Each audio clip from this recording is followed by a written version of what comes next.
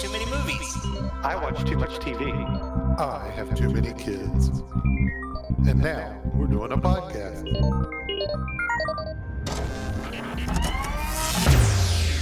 The Discerning Geeks Portal.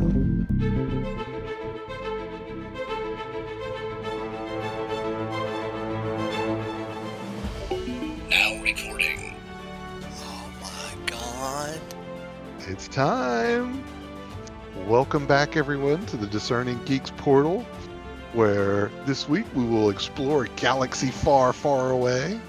I'm Dave Skywalker, and I'm joined by Obi Dave. Say hey, Obi Dave. No. And Todd Solo. Hi, Todd? how's it going? Wait a minute, how come he gets to be solo? Well, of course, Obi Dave, yeah, never mind. That's okay. Obi Dave, man. That's your name. So. I know. If you've never been called Obi Dave by like cute little girls that are like adorable and sweet, you just have never lived. Just saying. Sorry. It's better than anything, right? Yeah, well, Unky Dave sounds kind of creepy, but Obi Dave's like cute and adorable, and so it's like, oh. Okay, well, with that really, really big hint, Todd, I'm gonna let you tell them what movie we decided to review today.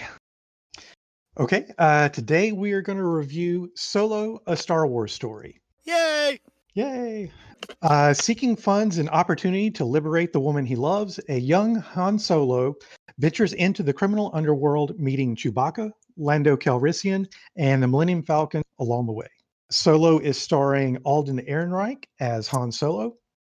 It's co-starring Woody Harrelson, Emilia Clarke, Donald Glover, Tandy Newton, Phoebe Waller-Bridge, Eunice Watamo, Paul Bettany, and Jon Favreau. Wow, Eunice Watano. That's like a Star Wars name just by itself. Yeah, that's the guy that plays Chewbacca now. Oh, well, there you go. Yeah. It was released on May 25th, 2018, with a rating of PG-13. It was written by Lawrence Kasdan and his son Jonathan Kasdan, with Lawrence being the writer or co-writer of 3 previous Star Wars movies, Empire Strikes Back, Return of the Jedi, and The Force Awakens. It was ultimately directed by Ron Howard, who was hired to finish the project after co-directors Phil Lord and Chris Miller were fired over creative differences. And just going back to Eunice Watamo, you mentioned that he's got like a Star Wars sounding name. He's Finnish from Finland, but he apparently studied here in America. I think he went to Penn State University, if I remember correctly. But yeah, he's the new guy that plays Chewbacca. Funny, he doesn't look Finnish. Sorry, I had to throw in a Spaceballs reference for any really big geeks out there that got that. Oh, wow. Okay. What? Just saying. Hey, you gotta throw it in every now and then. We're anticipating this is probably our most controversial episode so far. It is. We just kind of still started this, podcast. We're still kind of young, getting it started. A lot of varying opinions on this movie. I can't wait to talk with you guys, see what you think about it, tell you a little bit about what I think about it. So yeah, let's dive right in. Who wants to start first? What did you think of Solo? I love this movie. This is very much like my favorite Star Wars film ever. All of them. And I'm not just talking like the originals. I'm talking like all of them, including like Rogue One, all that stuff. This is quite possibly my most favorite Star Wars film. I adore it from the beginning to end. I cannot help it. Every time I watch it, it makes me smile. It makes me laugh. I never would have. I had my own thoughts on how Han started, and I had heard rumors and possible canon or not canon. I had heard the whole thing about him being part of the Imperial Navy. That whole thing came about from his pants in the movies, where his the black with the red stripe is actually a like Imperial pilot pair of pants. Now, most people could be like, well, maybe you just stole them, and it's possible, but yet there is kind of that thing where I had heard the whole rumors about how like him and Chewie got together and like he was hauling cargo, was told not to look into it. And then one day the curiosity got the better of him and he opened one up while he was in transit and realized it was full of Wookiee slaves and he was only able to save Chewie but that's what caused him to break from the Empire.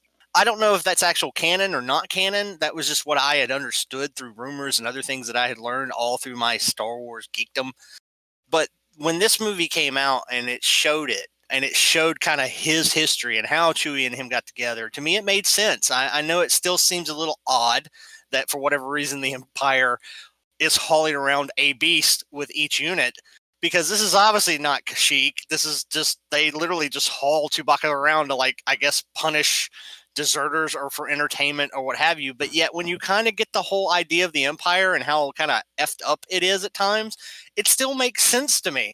And so to actually have this interaction happen, it's still based along those lines of what I kind of imagined of him and Chewie getting thrown into this thing, and Chewie being the elder in a way, and always have been acting like the elder. If you really go back and watch like all the films, Chewie is like the old man in the room that's sitting there kind of going, I don't know what you young whippersnappers are up to, but I'm just going to come along and make sure you stay out of trouble. If you really pay attention to like every Star Wars film, that's the impression I get from Chewie. He's like the old guy that's just trying to keep all these young people from killing themselves. And he's like, fine, I guess we have to go do this now because you guys are stupid. And you don't get that, but I'm pretty sure there's a couple times when he's roaring that if you really got the exact translation, that's pretty much what it is. Like, Han, you're a dumb butt, that kind of thing. But it's just so fun for me. And if a movie is just extremely fun, I can't help but fall in love with it. I'm the easygoing one out of the whole group. It's not too nitpicky, that kind of thing. If I find it entertaining, I'm going to love it. This one, though, it just hits every passion on what I think Han is, and on the fact that, there's oftentimes in this film, spoilers, there's oftentimes in this film where Kira, the love of his life, mentions about how, like, you're the good guy. And he's like, I'm so not good. And he's trying to fight this image of being the good guy his whole life, but he just naturally is. He's just naturally this good guy who just happens to be in this kind of underground field of work, which is, he's a good smuggler, but he's really a good fellow at heart. And she always talks about that, and he's always trying to fight it. And yet it fits this cowboy, this kind of like good guy outlaw that Han always had, this image that I think he always had. And his buddy Chewie, that's not necessarily a sidekick. It's not like Tonto or anything like that. I mean, he's like a full up partner.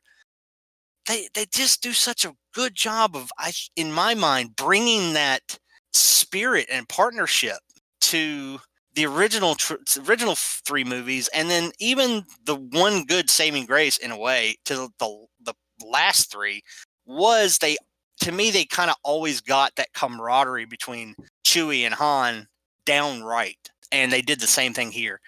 I don't know what was going to be created before Ron Howard got involved, but he came in and saved this film. And I've never in my life ever heard of Ron Howard getting called in to fix a film that he didn't fix it. There is a part of me that where a lot of people go, I just didn't like it, blah, blah, blah. I'm sitting there going, I don't know how you didn't get entertained by it, because it's just, to me, an awesome, awesome little film. Interesting. I love your passion for it. I do have passion for it. I think that's awesome. I'm not sure I agree, but I love your passion for it. Yeah. Todd, what about you? What did you think of this? Well, first, a couple disclaimers. I am genuinely happy that Dave loves it as much as he does. We love what we love, and I'm not sure that we should have to justify it. I know that part of the purpose of doing a podcast like this is to, especially the way I want us to do it, is to take the things that we do love and be able to explain why we love them, and to take the things that are bad and explain why they're bad. To be constructive about our criticism and not just say, oh, that's great, and not have a reason why, or just say, oh, that sucks, that's trash, and not be able to back it up. So I love the fact that Dave loves this movie. I also don't agree, though. This movie just does almost nothing for me. We can go into more detail on that later, but yeah, it just doesn't work for me. There are a lot of problems with it for me, a lot of nitpicks. Luckily, only one negative to me really rises to the level of a significant negative. Everything else is kind of a nitpick. The bad thing is that even some of the good stuff, and I don't have many good things. I kind of had to scrape the bottom of the barrel. Even some of the good stuff, I've got, well, it's mostly good except for this one little thing. And so it's not like there's even a total consistent good thing. It's kind of like a good thing with caveats. But my second disclaimer is that despite all the negatives that I assume we're about to go over in the course of this review, I also don't think it's terrible. It still ends up somewhere in the middle for me, but super middle. Like as much as Dave considers it super good, I consider it super, super mediocre. It's like, to me, the most mediocre of all the Star Wars movies, which I have to admit is a good thing compared to the prequels. So yeah, I guess that's enough for now. We'll go into more detail later. Yeah, I'm pretty close to you, Todd. This movie was tough for me. There are parts of it that I really, really want to like, and there are elements of it that are entertaining, and there's some scenes that I think were done really, really well. The fact that we get to see Han's backstory and we get to see those meaningful elements that were, first introduced with him as a character, I find those elements really interesting and I liked them. But unfortunately, overall, I found the movie very slow and very drawn.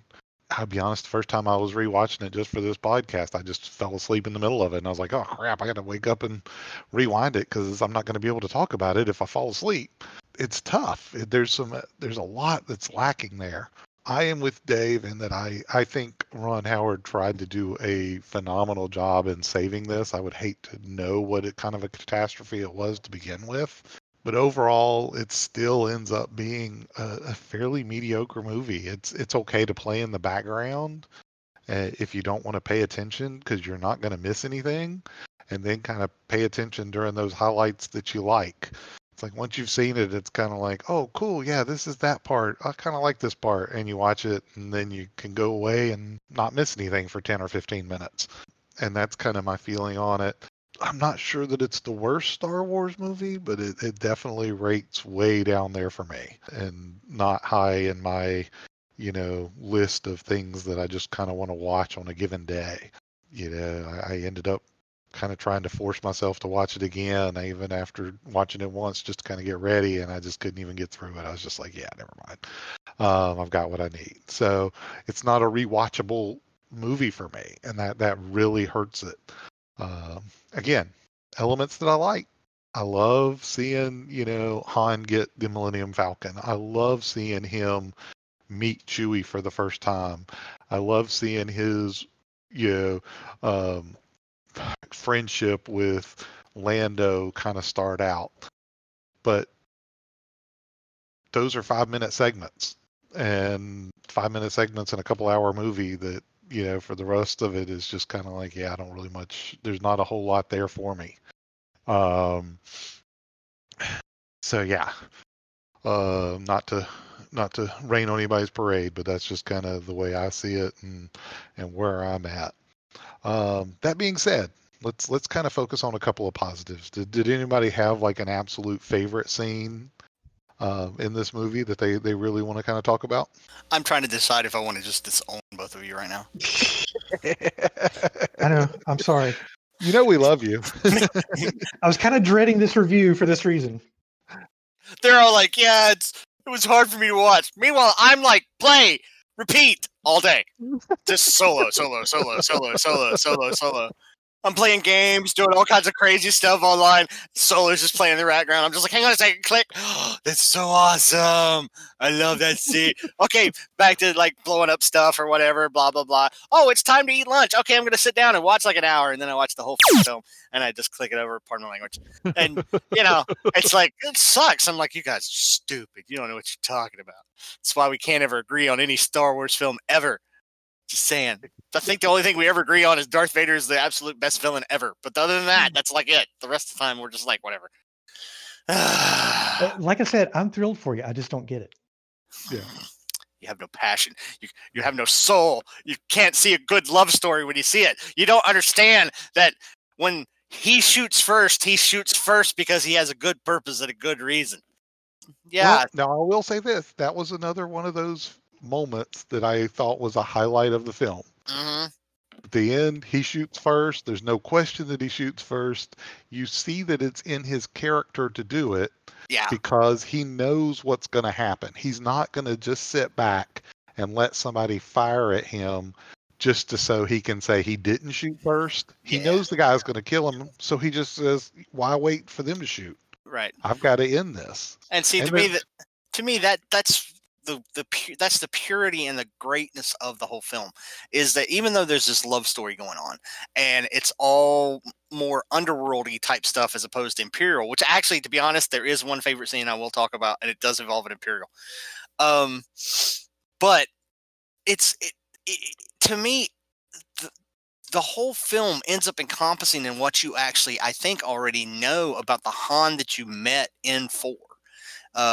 In 4, 5, and 6 and beyond. That character became something that, even though we all have our own images of where he arrived from, we know who Han is. And so that was the reason, like, when they changed it where Han didn't shoot first for whatever reason, a lot of people freaked, including myself, because it was like, wait, what? Because we knew he was a smuggler. He was a guy that was in the underworld. He's not stupid. If the bounty hunter is sitting across the table from him, holding a gun on him, and he has the opportunity to blast him, he's going to blast him because he's all about survival, And this film grounds that into where he's from and how he got involved in the whole thing, and meeting Beckett, the character Beckett, and how Beckett is. Han realizes this is how pretty much everybody's going to be in, and is going to be like in this field of work that he's can do and do well. And so he's not going to be stupid. And so it ends up culminating by the end of it, like I said, in the scene that we talked about, where, Beckett's like, he's starting to talk to him like, okay, I got one last thing for, and then Han just shoots him because he knows what's about to happen. He's learned. He's gotten to that point where he's like, I'm not just going to kill you just for the sake of kill you, because I'm not just a cold-blooded murderer, but yet I know what you're about to do because I know who you are. And that's the great lesson. Han has this ability. I guess if there's any kind of major power about Han, Han knows how people are going to act. It's very rare that he's going to get surprised how somebody acts, except for maybe Lando, which does, from the older films, does kind of double cross him. But even then, it was like he was kind of expecting it, but not really, because he doesn't really try to shoot Lando. He tries to get away. And so it's one of those where there is this friendship to him, where if you earn your loyalty with Han Solo, he's going to show it back. As far as one of my favorite scenes, and it's going to be stupid, it happens at the very beginning. This is a dumb scene, but I just like it. I think it's funny as all get out. Because this poor guy, this poor Imperial, whoever would have thought those words would have come out of my mouth, this poor Imperial guy. So it's Corellia, and Han's trying to get away from his gang because he's pretty much, done this whole dumb thing, fake thermal detonator with a rock, and broke a window, and his mob boss can't take sunlight, and so evidently she's part vampire, whatever, doesn't matter. He takes off with Kira. They're trying to escape, flying through the streets of Corellia, and there's this poor Imperial trooper, obviously poor Imperial cop, and he's just sitting there, and there goes a speeder, obviously speeding, and another speeder, obviously speeding. So he does his job. He jumps on his speeder bike and goes off. Now, I don't know if this was before the new model of speeder bikes came out or what, but this poor Imperial, evidently, they gave him the clunker that day, because this is the worst speeder I've ever seen in my life. It's basically like a box, and he's on it, can barely see it, has to look left or right, and he's trying to tell these two guys to pull over. And of course he wrecks and crashes, but to me it's the most funniest thing in the world to see these two guys go flying through there, the Imperial trying to stop him, they're ignoring him, and end up just wrecking him. And what's funny is the guy does make it, but this had to be the worst day for him, to just lose his speeder. Crap gets tore up, and I don't know why I find it funny, but I just find it funny. Because to me, when I see some of the more common stuff, and I guess maybe that's one of the reasons why I love this film. This film is full of a lot of interactions and things going on beyond the big story. This is you're seeing, to me, more of what's commonly going on the planets between people under the Empire and before the rebellion. You see a lot of that interaction of well, here's the criminal guys and see how they're living, and here's the other kids and everything that can't get off worlds and are all orphans or whatever for whatever reason. and how they're interacting. And Lando, being in a poker game. To me, you're seeing more of that. This is what kind of normally goes on during the day when you're not fighting TIE fighters, et cetera, and so forth. And I enjoy that, to have that deeper, to me, backstory. Because this film, to me, is full of that, in which you see the more common day occurrences of people in the Star Wars universe. Okay. I like it. That was a fun scene. Yeah. It reminds me of that, what is that homemade, like, Imperial Cops or whatever video. Like, here's this poor Imperial cop and he gets wasted right at the beginning. Yeah. How about you, Todd? Did you have a favorite scene or not really? Not really, but I guess I've got one that's kind of a positive, and it's not so much a scene as much as it's a kind of a sequence of scenes. And that is near the end of the movie when we actually do have the Millennium Falcon in play and we get to see the interior of it. In this movie, we probably get to see more of the interior than we ever do before. We get to see some of the corridors and in the different rooms and the decor. And it's kind of weird that we're finally seeing it after all these movies when it's in a totally different state than it was before. And that's another thing that I like about it, is seeing it in its maybe not original state, because I'm pretty sure that Lando had it modified, because it's still technically a freighter that he kind of turned into. I guess you could call it a yacht or something. So if you consider that to be the original, like even with his modifications, that to be the original version of the Millennium Falcon, it looks very different than it does with Han later. So it is kind of neat to see it so clean and bright and pristine and everything. So I thought that was kind of cool. Like I said, it's got a built-in negative there, but I'll leave it positive for now. Lando's cape room. Yeah, that was kind of cool. I mean, that's kind of funny where she walks into the closet, capes all over the place. And at one point, she tries to put out a fire with one of his capes. And he's like, I forgot what it was. Like, hey, that's like, I forgot what it was. Something. He was like, that's like Andorian silk or something like that. I forgot what it was. But it's just hilarious. And I can't help but wonder, there's a scene in the original trilogy. Leia is trying to repair something. Han comes up behind her or in front of her or whatever, and they're having one of their little spats. It's probably in Empire. And I can't help but wonder where that is if it's like some kind of repair alcove, could that possibly be what the closet used to be in the Lando days? Maybe. Maybe. Yeah. All right. So I'll give you mine really quickly. I enjoyed the heist scene there on Kessel, where they're infiltrating. They start a whole rebellion with the robots and setting the slaves free. I felt like that was kind of the peak of the movie for me. It's like, oh, okay, here we are. We're in it now. They've got a plan. Of course, things don't always go as planned. They're not supposed to improvise, but then he's even told by Becky, he told improvise. Oh, we're not supposed to improvise. That scene was probably my favorite in the movie. That's what I said. That's what I said. Sorry. Go ahead. I'll kind of be like Todd here in a little bit, and I'm going to kind of segue this into some negatives. Sadly, one of the things that I felt like was some of the best parts of this movie didn't last. Two of my favorite characters in this were T3 or L3. I'm sorry, not T3. L3 the robot and Rio, both of which die within like 10 minutes of being introduced. And it's like, you have a great character and then immediately kill them off and you don't get to enjoy them anymore. I know you know what? I figured it out. I know why you guys don't like this film, but go ahead. But that was one of those scenes that I enjoyed the whole heist. I enjoyed that, of course, but then we kill off L3 right there in it towards the end. She's not dead. She's part of the ship now. Anyway, keep going. Yeah, you're right. But that was kind of where we were at. But why do you think we don't like this movie? Because you guys couldn't stand the scene where L3 and Kira have the lady talk about their respective male partners. That's why you can't handle it. That was a little creepy. But to me, that's great because, all right, little backstory here. Because I wondered who L3 was. I really did. I was trying to figure out what kind of droid she was because she was brand new. It was one of those where it was like, wow, totally new droid. We have never seen this before. We've seen a bipedal, but we've never seen one that had such an opinionated thought process, et cetera, and so forth. There's only been one droid that we ever got close to of having that kind of opinionated nature to, and it was R2. R2 was like the only one that we had ever met, and you could never understand it because C-3PO had to translate for it. Well, I did some researching, and actually this is also in behind the scenes, which is a little bit cheating, but this is just something I remember from it.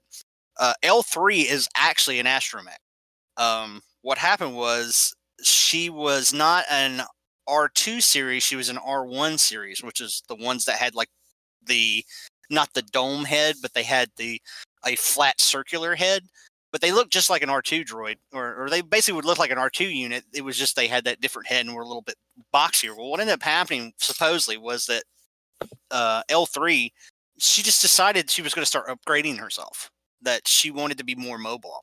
And so she started like scavenging.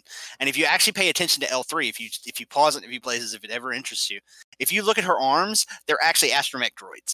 They're actually astromech legs. And she's just upgraded herself and improved herself to basically make her into a bipedal droid, and even stole a voice recognition, a voice modulator, and all that kind of stuff.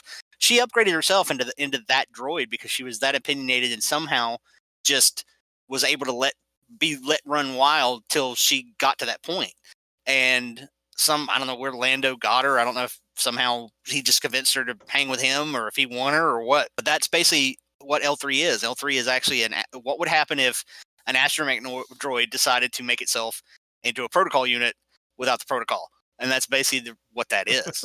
And so it's one of the reasons also why Lando doesn't have her wiped, because of the fact that she's been around so long and has logged so much star data that literally she does have like star charts that nobody else could possibly even get a hold of, and lanes and all that kind of stuff, just from being that old. Because the R1 series is like old Republic days. Like technically she should be like 1,000 years old almost, as far as Star Wars goes. Now, I don't know if that's actually true or not, but basically that's kind of the thought process here, is that so when she does buy it and becomes part of the Millennium Falcon, that's part of the reason why the Millennium Falcon is as badass as it is, because part of the brain of the Millennium Falcon is L3 and her star charts.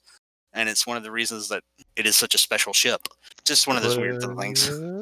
Let's, because I want to make sure we have time to get into some other things before we get into our lightning round.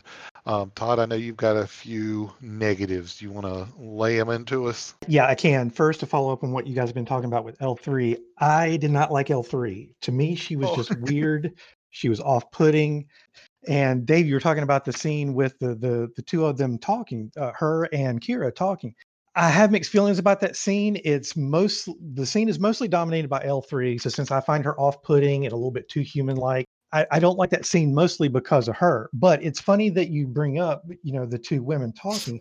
There is something called the Bechdel test, and I'm not an expert on it, but it's some kind of test that you use to gauge whether two women can be in a scene together in a movie, TV show, maybe a play, and be able to talk about something other than men. And I do remember watching that scene and realizing, oh, this scene totally fails the Bechdel test because they're talking about the men in their life. And it's like, oh, so the only two, well, I guess technically 2 out of the 3 females in this movie, and they're talking about men. So yeah, I wasn't crazy about L3. If we are getting into negatives, here's my biggest one. Oh boy, here we go. To me, this is a very drab movie. It is just visually dark and sometimes nearly grayscale. And sometimes even if there is a color like red or blue, it's like it's just that color. It's like there's one dominant color throughout. And I have a few details for that. It's about 25 minutes before we see the sun in this movie. So there are a whole lot of dark scenes that are barely lit, or if it is outdoors, it's extremely gloomy. When we do finally see the sun, that only lasts for a few seconds before the film goes to this snowy mountain terrain for the train heist scene, and then everything is dark and grayscale. And then we see the sun again at the 39-minute mark, but there's still snow and fog. Then we see the sun again at the 41.5-minute mark, but it's still cloudy and hazy. Then we go into Dryden Voss's penthouse, and he's got that oddly shaped ship that is taller than it is wide. And so they're at the top of it, and there are windows all around. So you think, okay, through the windows, maybe we could see the scenery or something. but all of the windows are just blown out. It's just like nothing but glare through all the windows. So we don't even get to see anything through the windows, and the party is kind of dark. It's barely lit. So it's like the entire first half of the movie is painted in shadow, glare, and haze. And even the first appearance of the Millennium Falcon is not as exciting as it should be because of how dark and smoky it is in the cavern where it's parked. And then, let me see, it's a little over an hour into the movie. We do finally see a somewhat well-lit shot in the Millennium Falcon. Like I said, it's a little bit bright. So we finally see it, but it takes an hour to get there. And then so much of the Kessel Run is also dark, to the point that it was almost hard to appreciate some of the special effects involved, and it was sometimes a little bit hard to tell what was going on.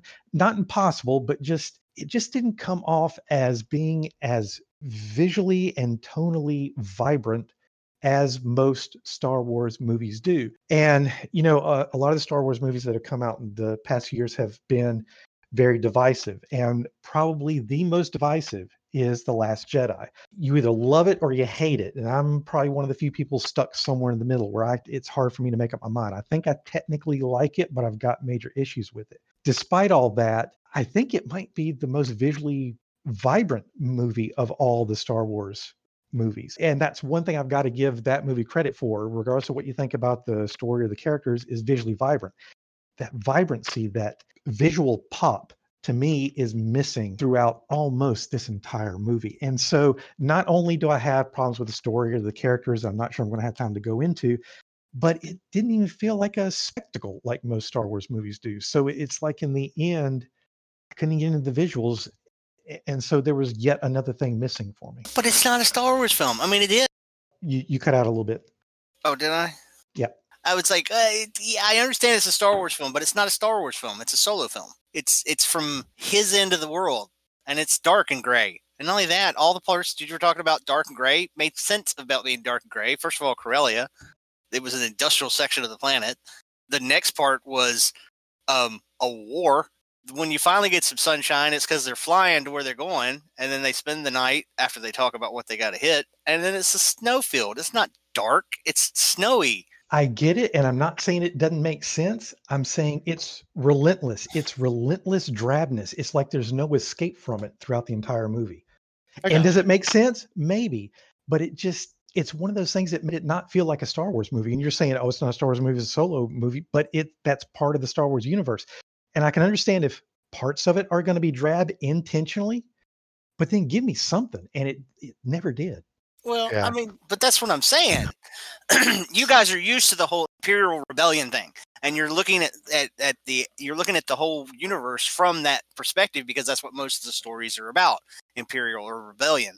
And so therefore you had the Imperial mark, which is, you know, all gray steel, blah, blah, blah, whatever. And then the Rebellion is supposed to be like kind of the more artsy-fartsy type Republic type feel. This is the part of the universe where it's meant to be dirty and grimy the whole time, because that's where Han lives. And so I don't know. I understand what you're saying, but I'm also kind of like, whatever. But this is also, I think, a good transition into getting into, because I know we wanted to talk about this, about why this particular film seemed to have failed, because I understand how some people didn't like it, and I understand how people like me loved it. But I think one of the reasons why this film seemed to not have done well is because I think a lot of it had to do with people were so pissed off at Last Jedi, because Last Jedi had angered so many people in their idea and aspect of Star Wars that they were going to be extra hard on the next one, which was unfortunately Solo. And then on top of all that, you had all these rumors come out from a lot of leakers who were passionate about Star Wars, but then they shot themselves in the foot. Because I remember particularly before this film came out, people were talking about the directors and what they were doing and how things were changing, and how like there were supposed to be all these kind of things that would have just seemed really, really weird to have been an origin story, even for Solo, to the point that Disney did at some point fire these two guys and bring in Ron Howard to try to correct everything. But yet somehow that transition was lost to me. And I think that's what did a lot of it. Everybody got worked into a froth by certain people, toxic fandom, whatever you want to call it. They got worked into such a froth to hate this film that when the corrections were made that would possibly give it a chance, like a director like Ron Howard, who does such a good job of fixing stuff. I know of at least 3 or 4 films that he's fixed that have turned out to be really good, or at least watchable. It was weird. Like, all that information on what they did to save it got lost, and people continued to just keep frothing at the mouth of all the things they were supposedly going to do, that when the film actually came out, I think that's really what hurt it, was that so many people didn't pay attention to what they did to try to save the film, that they didn't give it a chance. And I think that's mostly why it didn't do well. Not I can see because, that. and that's my opinion on the whole. Yeah, I can see that. I think even Ron Howard came out and felt like there was like almost a predestination, or some of the stuff that happened beforehand kind of almost sabotaged the success of this film. So I know that that's kind of even a standing theory.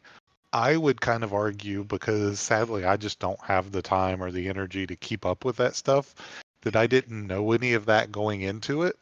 So my rating on it wouldn't be based on that. And again, I just found it lacking. I found the pacing of the movie, just off, and it didn't flow. Now that flow, the error or the problem with the flow may come from the fact that, Ron is doing his best with the footage that he has to try to piece something together and get something doable.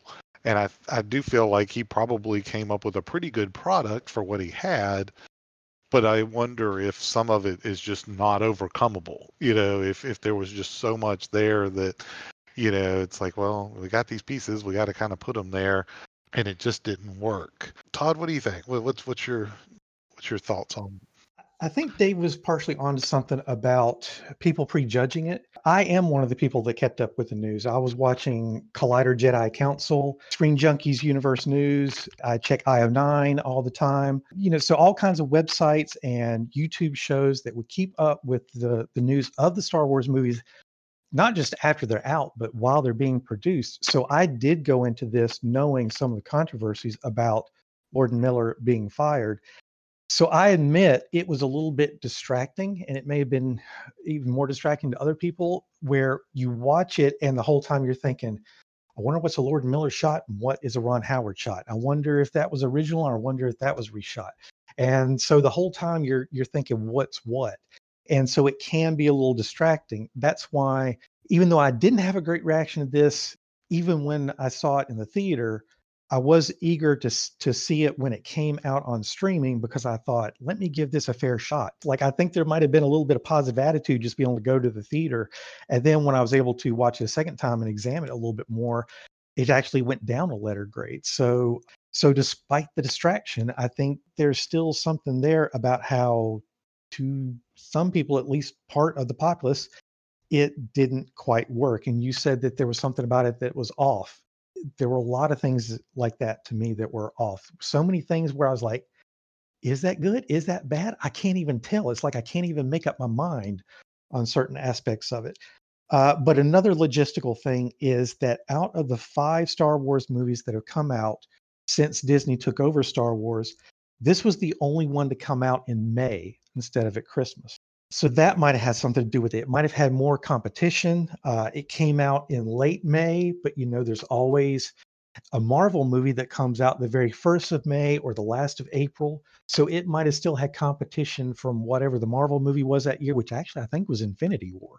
It was, yeah. So that was a big deal. And then you've got whatever else might be coming out that weekend, or maybe the weekend before. I think Deadpool 2 was also competing at that time, which wasn't a great movie, but No, I didn't like Deadpool 2 either. But so I think that might have been part Oh of it. my And God! I am gonna have to disowned. Disowned. I like the Cannot first Deadpool, but not the second. I can't. This never mind. Don't get me wrong. The first Deadpool was. We're not even talking about Deadpool, but the first one was better than the second one. I got that, but yeah, still. Okay. Continue. Sorry, didn't mean to interrupt. For some of the things we're talking about, I think Kathleen Kennedy sometimes gets blamed. And there's even speculation now that she might eventually step down and somebody else might rise up and become the head of Star Wars.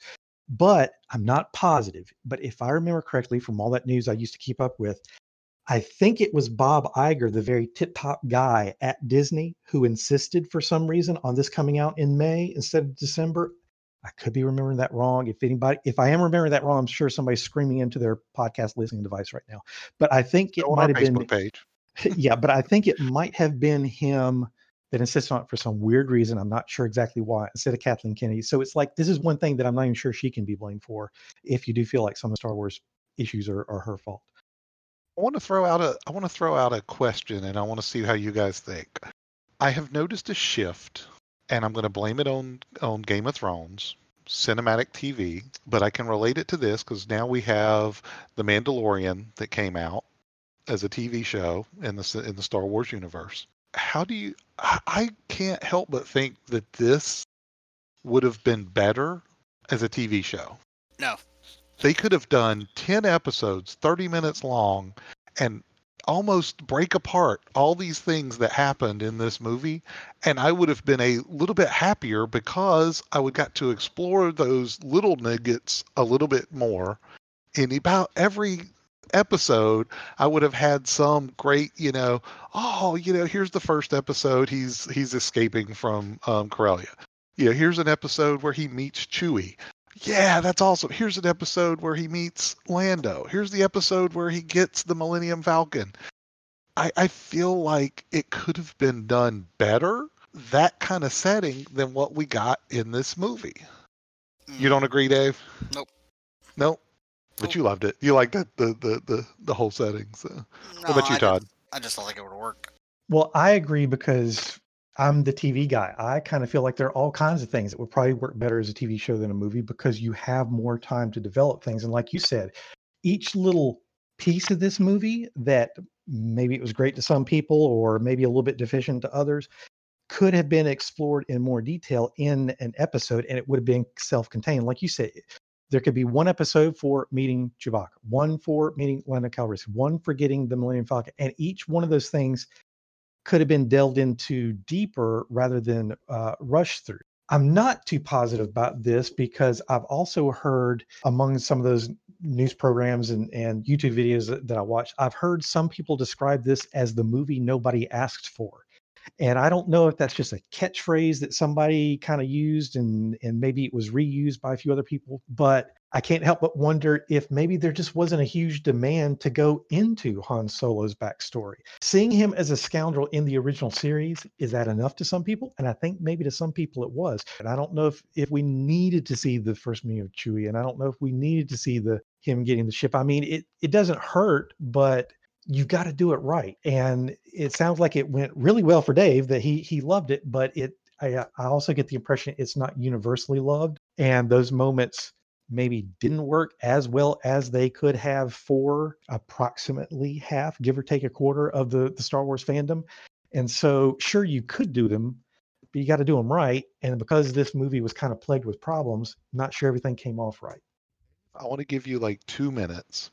And I'm going to do this mainly because I've heard you talk about it a couple of times in the past. You had a reason that you thought that they made this movie. Did you want to share that? Who? You. Oh, me? Yeah. You want the crazy fan theory? I want the crazy fan theory of why you thought they did this movie and what some of the other movies were supposed to lead to. Just in 2 minutes, really quickly. I don't know if I can do that. Okay, so you want crazy fan theory with no context. Great. So now people are going to be like, he's the nut. Well, it was I think it was real simple, or I think it's very obvious. I think it's just simply the fact that we all know the oldest movies are 4, 5, and 6, and they're also the most beloved. So the only way they could ever possibly be remade would be if you literally remade them verbatim. In other words, I don't think you could do anything beyond. You couldn't do anything with the script. Not if you wanted to value your life. You couldn't do anything with the script. The script would have to absolutely be the same. It'd have to be verbatim, shot for shot. The only thing you could do would be to upgrade the graphics, et cetera, and so forth, and make it just look, as awesome as you could 20 years later with the new technology. That being said, I honestly think Disney possibly had that thought where they said, well, if Solo does well, and we've got an origin story for Solo, then we need to go and do other little offshoot Star Wars movies, like one for Leia, and show like her as a young Leia and how she got started, and then have Luke on Tatooine and like maybe some of his adventures, possibly do a Kenobi movie, et cetera, so forth. And they would basically just make this little bit of a cash cow in which they would go back and show each of the main characters that you saw like in 4. even Vader, probably have a Vader movie. You would go through this whole thing, and if they all did decent, then I think what they were basically planning on doing, and this is completely crazy fan theory, or completely crazy Dave theory, was you would have had a younger cast eventually set in stone as being the younger versions of these characters, because eventually, like we've lost Carrie Fisher, unfortunately. We've lost everybody except for Luke, Han, and C-3PO. You would eventually gotten to a point where maybe 10 years down the line, you could actually go, we're going to remake 4, 5, and 6. And I think it would have worked if people had established these younger people to be the new main body playing the younger people. And as long as they didn't do anything like change the script, in other words, just redid it, just absolute, not a reboot, anything. We just remade 4. We did the whole same script, everything. We did 5, the whole same script, everything. We did 6, the whole same script and everything. Just with these new characters to represent the younger selves of the people, it probably would have worked. But I think that's really what happened, that when all the crazy mess around Solo happened and it caused such a controversy with, I think, the toxic fandom, which I really think was the main reason, Disney just kind of went, it's not worth it. And then also with the rumors now running around, which we're not going to talk about, but it's well, we can talk about point. Yeah, we could talk for many episodes on the rumors around Star Wars. Yeah. But no, I did want to throw that out there. I always thought that was an interesting theory that you've shared it with us in the past, and I could see that train. Hey, here was Han. We have a new character. We have a new Lando. Introduce the other characters, and then use those actors to reshoot the film. I think would have been kind of a neat way to try to go about it. It's interesting that it kind of flopped so hard. But it's that time. We've run out of time for our discussion. It is time to go to our lightning round. Lift off and the clock is started. Lightning round. Where each of us will have 30 seconds to discuss anything that we want about this movie, throw out any others. For those of you who listen, a lot of times we enjoy just hearing Todd, speak as fast as he can to get as much stuff in at one time. And who wants to go first? You Doubting Thomases go first. Okay, I'll go first. Who's going to ping me in? Okay, I got the timer. Are you ready? Oh, I am ready. Okay, go. All right. So my biggest complaint about this movie was I couldn't figure out where they were going. It was all this setup. There's all this going on. The whole movie is nothing but a setup movie, and it looked like it was going somewhere, but then you're just left hanging and there's nowhere to go. It was like, great, okay. The other thing is, Dave talked about the romance. I felt that the romance was cheap. It didn't evolve into anything to me. It didn't feel any emotion between the characters. It just didn't work. But yeah. Okay, I got a couple in, so that's not too bad. Todd, okay. Do you want to go next, and then we'll finish on the happy note with Dave? Yeah, I'll go next. Okay, so ready, go. Yes, the music is good. Donald Glover is mostly good as Lando. It is kind of great to see Chewie. One quote, Han to Chewie, "You're 190 years old. You look great." I think that Beckett didn't seem to have much of a reaction to the death of Rio and Val. I thought it was kind of weird when Han finally met up with Kira. I thought the whole plan with the coaxial was kind of weird. And what is up with the dice? The dice, they didn't make that important until The Last Jedi in this movie. It barely shows up in A New Hope. It's like they're manufacturing nostalgia. Oh, I did it. I got it all my points. I think he even took a breath in there. We're going to have to obviously make the lightning round shorter now. No. Because that's just not allowed. That's just not allowed. Daddy, you got to come up with more points. This is all there is to it. Seriously, every single point. Although, like I said, some of my positives had built-in negatives, and I skipped the negatives. So. Okay. So, wait. Sorry. Got to have Dave. Yeah, I know. Sorry. I stood up and started walking around again. Dave, are you ready? Sure. Okay. Go. Regardless of what anybody says about this movie, the two characters they got to play, Lando and Han, are excellent. Period.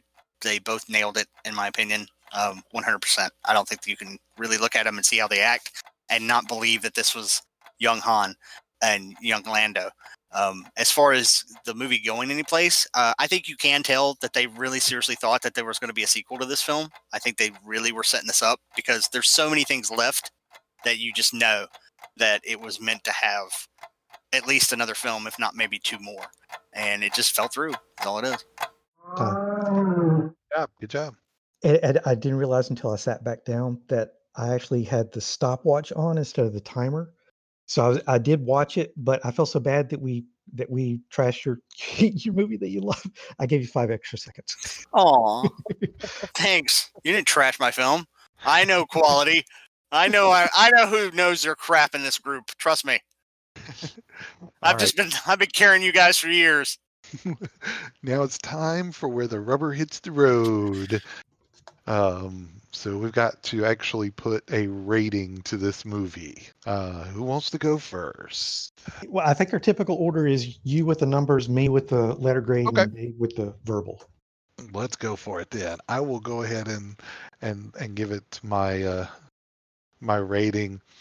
It's, as much as we talk about it, it's not a horrible movie. It's there's a lot to like.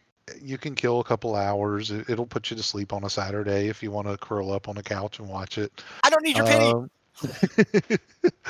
So I gave it a 6 out of 10. 6 out of 10. 6 out of 10. Okay. As I mentioned, I felt like this was a visually dark and drab movie with few, if any, memorable visuals. It wasn't very interesting. It wasn't very fun. It wasn't very quotable. Despite all that, it also wasn't horrible. So it ends up being the most mediocre of all the Star Wars movies. It kind of feels like a movie that is checking off boxes. And I don't know if I got the chance to say this earlier, but a lot of those things, like the first meeting in Lando Calrissian, the Kessel Run, meeting of Chewbacca, I know those are supposed to be big things, but to me, all those big moments were also kind of disappointing. So in the end, I give this a letter grade of a C+. As I said, this was down from when I saw it in the theater. I think I gave it a B- in the theater. The second time I saw it at home, I bumped it down to C+. This was the third time I was almost tempted to bump it down again. In fact, this recording is rescheduled. We were supposed to do this about approximately a week ago. And about 10 minutes before we were going to start recording last time, it actually was a C. And then I thought, I think I'll bump it up to a C+, but it's right on the edge between being mediocre and disappointing. So I hate to say that, but now we get to the positive review. So Dave, go for it. I think my friends are idiots. Yep. And they obviously are not true Star Wars fans at all, ever. They've lied to me for years.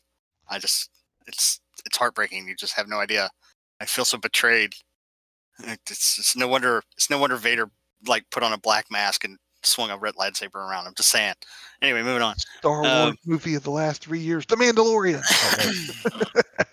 Yes, for the last 3 years, yeah, probably. I'm like way on the other end. I'm like, buy this film. Like, if you like Star Wars and you own Star Wars films, buy it. You need to buy this film. It needs to be in your collection. Period. I don't know if I'm just easygoing or just that much like it just entertains me, and that's the whole reason I judge films, which a lot of it is. If it's fun and entertaining, I'm probably going to love it, no matter what might be possibly wrong with something. But yeah, this is like top level, like pay full price, buy the thing, get it any which way you can. To me, it's you just enjoy it for what it is. It's a different aspect. I've often talked about how you can do any story in Star Wars and it doesn't have to be Star Wars. And to me, that's what Solo is. It's one of those few films like Rogue One that is not, it's a Star Wars film, but it's not a Star Wars story really. It's somebody else in the universe and the way that they live and their path and what they go through. And I know how a lot of people are like, there was all these events that weren't grand. And I'm sitting there thinking, how grand does it have to be to meet your buddy? If we look back in our own life about how we met, just to tell stories, me and Dave met on a school bus going to extracurricular summer classes. That's not very grand. If you filmed that, people would be like, what? And Todd and me and Dave, we met in high school, and I'm not even exactly sure how it happened. It just kind of like, Todd's here. German class. Oh yeah, it's because now I remember. You know what it would have been? You know what they would have filmed? They would have filmed us laughing about our German teacher and how we think she's a Nazi, and that's how we basically all started hanging out. This is a public forum, and I think I'm I think we just need to clarify saying. that we.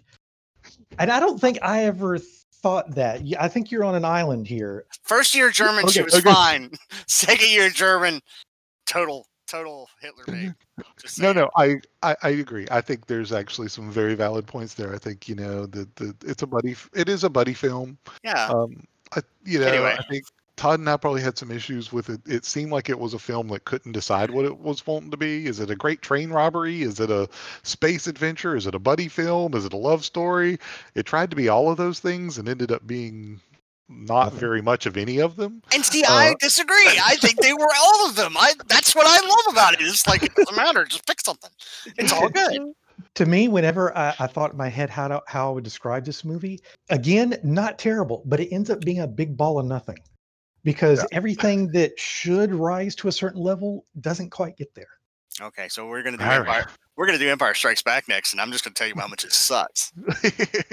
Well, nope. It is that time though. We have to go ahead and throw out there our suggestions for what we're going to do next time. Which as soon as I said that, like thousands of Star Wars fans just went, "What?" I Millions of want to- voices cried out. yeah. There's a Disturbance disturbance. of the Force. It's like there's just millions of voices cried out, and then suddenly we're silenced. Who has a suggestion for next week? Killer Clowns. Oh no! Oh crap! I was hoping I could cut it off at the pass, but no. Nope. You do realize that this is episode 7. Yeah. So The joke is going to get old around episode 3, which is in the past. who said it was a joke? I want to do Killer Clowns. Have you not figured that out? Like, 7 episodes, you thought this was just a running gag? No, I want to do Killer Clowns. That's what makes it funny. Because I really do want to do Killer Clowns. Killer saying. Clowns from Outer Space. Uh-huh. Yeah. But what if it rates higher than Solo? I mean, Well, then, that just proves my point, I think. Because if you guys end up watching Killer Clowns and go, yeah, I give it an 8, or I give it like a 7 or something, and I'm like, see, should have done Killer Clowns instead of Solo. But no. Okay. Oh, sorry to interrupt things, but going back to Solo real quick, just so I can put in the sound effect. Dave, where did you say you ranked Solo in the Star Wars movies? That was like my favorite, I think. Okay, cool. I'll put in a sound effect. Yeah. I'm putting in an applause sound effect for perfect scores. okay. Oh, okay. So now your real suggestion. Killer Clowns. Okay, let me do one. This is a movie that is also not perfect. There's some things about it that are kind of weird, kind of out there. One particular character that's kind of annoying, but the thing overall is also kind of charming. Also science fiction, kind of futuristic. How about The Fifth Element? How many elements are there? Well, apparently 5. Oh, yeah. Well, I don't know. Maybe there are 6 or 7 elements. Maybe there'll be a sequel someday. Well, that's weird. It's so strange. That's such a good film, but yet I was just sitting here going, it's really easy to forget that film for some reason. Why? That's another one of those films, and I think we had another one that we talked about. Tremors. I think it was A Knight's Tale. That was one of those films that first watching, I didn't like it. Second watching, I was like, no, this is cool. I like this. And the more I watched it, the more I kind of got into the plot and the depth of the story. I was like, no, it's a good movie. So Fifth Element's an interesting choice because it was one of those first watches I didn't really enjoy. I thought it was kind of a bad movie. Not that I didn't enjoy it, but it just didn't think it was that good. And then the more I watched it, I was like, oh, it grows on me. So that's an interesting one. I'm going to throw out one just to kind of go a different route because we haven't really done this. But I'm the one with all the kids. So I'm going to throw out a cartoon, Big Hero 6. Nice. Science fiction, cartoon, Pixar. Yeah, always good. So Big Hero 6, I will throw that one out there as an opportunity. See if we can see what y'all think of that one. Yeah, that's a good one. All right, Dave. Besides Killer Clowns. How come I always got to give 2 when I say Killer Clowns? You guys like besides Killer Clowns. It's like we're like already determined that it's just not going to happen. We're saving that for a special episode. If we make it to 100 episodes, maybe we'll do Killer Clowns. We better do Killer Clowns for 100 episodes. I'll tell you that. Okay, if you're going to make us do Killer Clowns, and Dave might make us do Dune, I'm going to have to come up with the most wretched movie in the history of mankind to make you guys watch it. Oh, well. Seeing if you're going to talk about that, then how about hang on, 10,000 BC? There you go. Ooh, I think I've only seen that once. I've never seen it. The only reason I saw it is because I was on a plane over a giant ocean, and it was an there. airplane movie. Yeah. I mean, you guys want to bullshit? Fine, there you go. It is sci-fi. I think. I don't know. Maybe. I think it's got aliens in it or something. I don't know. We'll put it out there. Something like that. All right, guys. Well, thank you all for listening. Hope you enjoyed this week's episode of Discerning Geeks Portal. Definitely check us out on our Facebook, Twitter, all that fun stuff. And we will catch you guys next week. Have a good weekend. Thank you for tuning in. Traitors.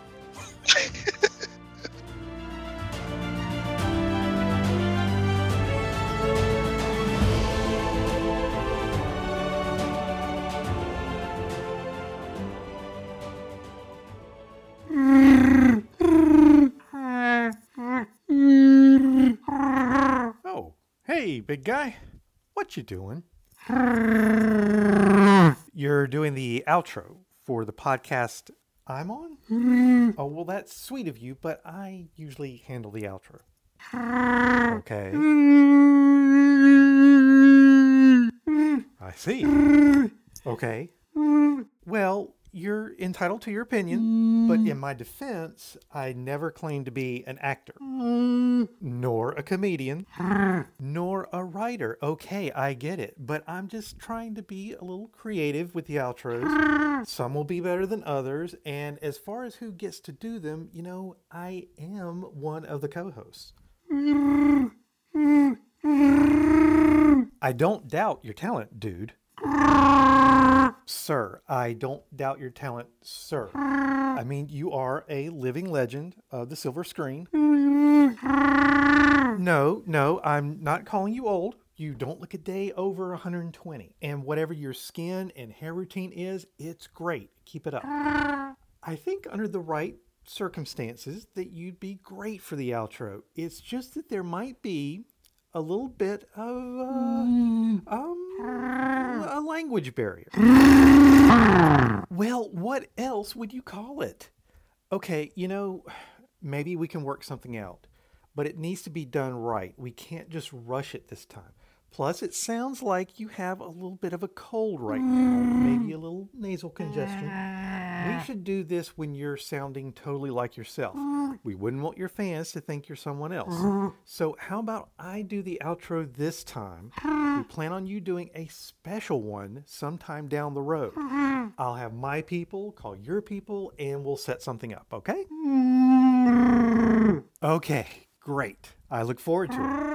Bye. Whew, wow, what a diva. Okay, where was I? Oh, no, not you too. No, I am doing the outro this time.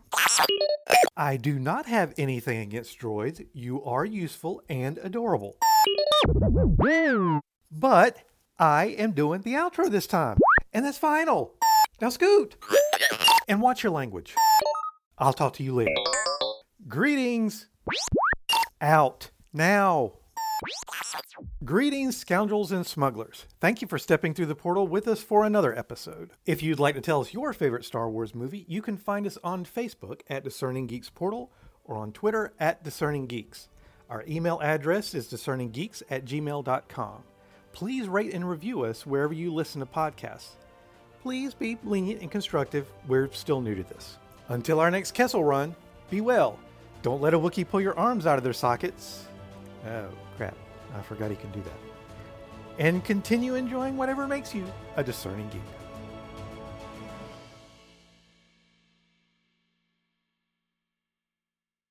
Arr.